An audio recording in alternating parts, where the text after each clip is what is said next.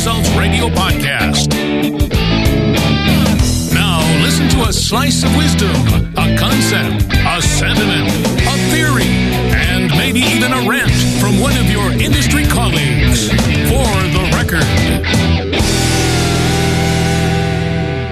Hey, how are you? Carm Capriato here, and in just a minute, Scott Wheeler explains the power of communication in every relationship, but most importantly at the service counter, where the difference is made with your customer. Hey, I don't need to tell you that owning and operating a modern repair shop is hard work. However, savvy shop owners use vehicle inspections to find additional work on a customer's vehicle that the owner may not know is needed. Call them early adopters. Now, the most successful inspect every car every time. FlexCheck Auto takes the power of that inspection and puts it in the palm of your hand. Get on board. Try it for free for 30 days. Go to flexcheckauto.com to learn more. Hey, find the talking points for this For the Record Opine at remarkableresults.biz/F037. And you know the views and opinions expressed are those of my guest and do not necessarily reflect the views and opinions of the authors, sponsors, associates, or affiliates of LSTN Media, LLC. Now, Scott Wheeler from Automotive Consulting Group reminds you of the importance, and we need to hear this over and over again, it seems, that asking the right questions and using active listening skills will have a big difference in building your business and your relationship with your customer. He tells you how important playback is. Good afternoon. Welcome, everybody. This is Scott Wheeler for The Record. Today, we're going to talk about one of my pet peeves, which I'm sure all of you have dealt with, communication or lack thereof. In our industry, isn't communication paramount? What is the service advisor's role anyway? What is he really there for? Is he there to communicate? Or is he there to use active listening skills and empathy in understanding the customer's concern? Why is that customer standing in front of them? Well, here we go with the communication. So the customer starts and says, my car is doing this, or my car is doing that. The service advisor, or as I call them, service consultant, should then begin asking questions to gain greater insight into what the customer's true concern is. Does this problem happen when the car is hot, when it's cold, when they're turning left, when they're turning right, after the car is warmed up, at highway speeds, and so on and so forth? So the service consultant's role is to use both active listening skills and empathy and the art of asking the proper questions. Now, every case is different. Every customer is different. Every service consultant is different. Therefore, the combination of those three elements mandates that the service consultant know, first off, what type of person he's communicating with. And I like DISC, D-I-S-C. And if you're not familiar with it, please Google it and look it up. It'll greatly help your service consultants to better understand the customer that's standing in front of them. So in a perfect world, customer states blah, blah, blah. The service consultant, service writer, service advisor then interprets that, and he should be using, again, the active listening and the empathy and helping the customer through the questioning process. Now, this looks great on paper, but in practical application, that's not always the case, is it? So what we have is the initial or front part of the communication process. The interpreter, the service writer, is supposed to interpret the customer's concern and then type that up into a repair order or possibly an estimate. The verbiage on the repair order had better be so clear that when the technician gets a hold of the repair order, he knows precisely how to duplicate the customer's concern. Does this ever happen?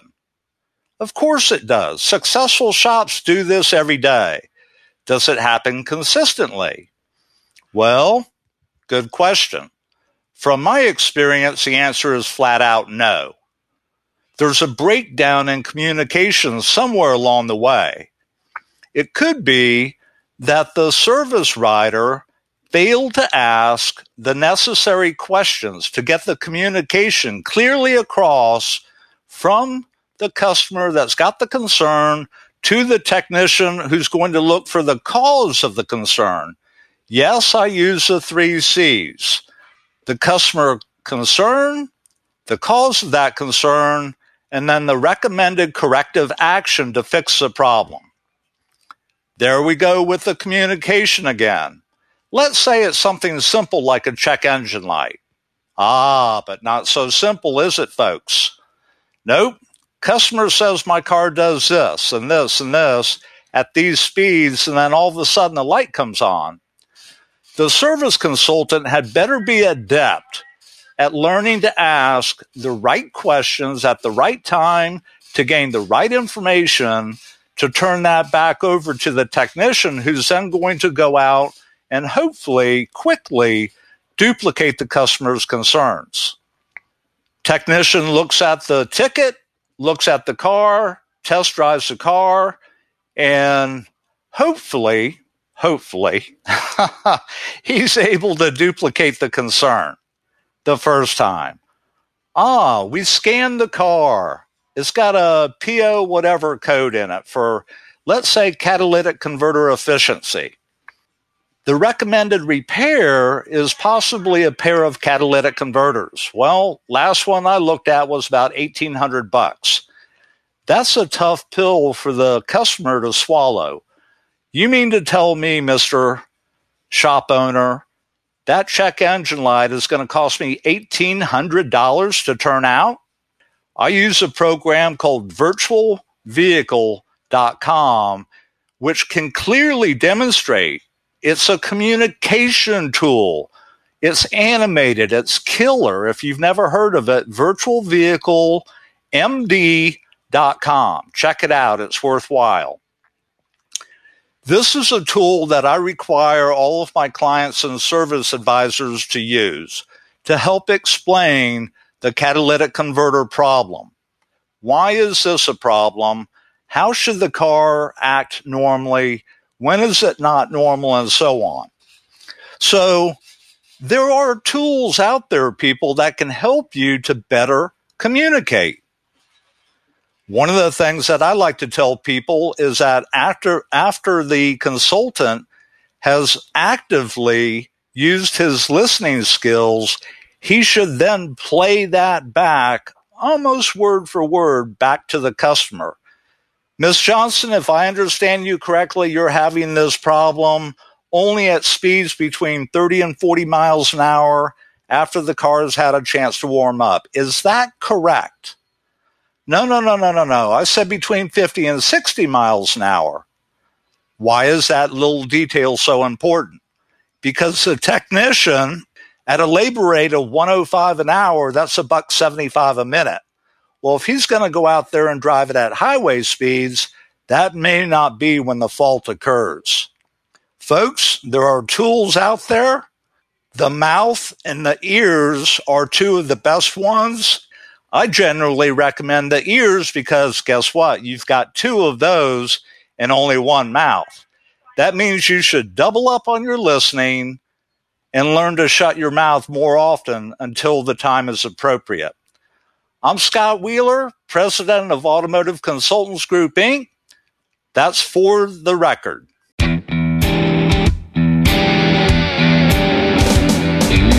Thanks for listening to For the Record from Remarkable Results Radio. Subscribe to the show on your favorite podcast listening app.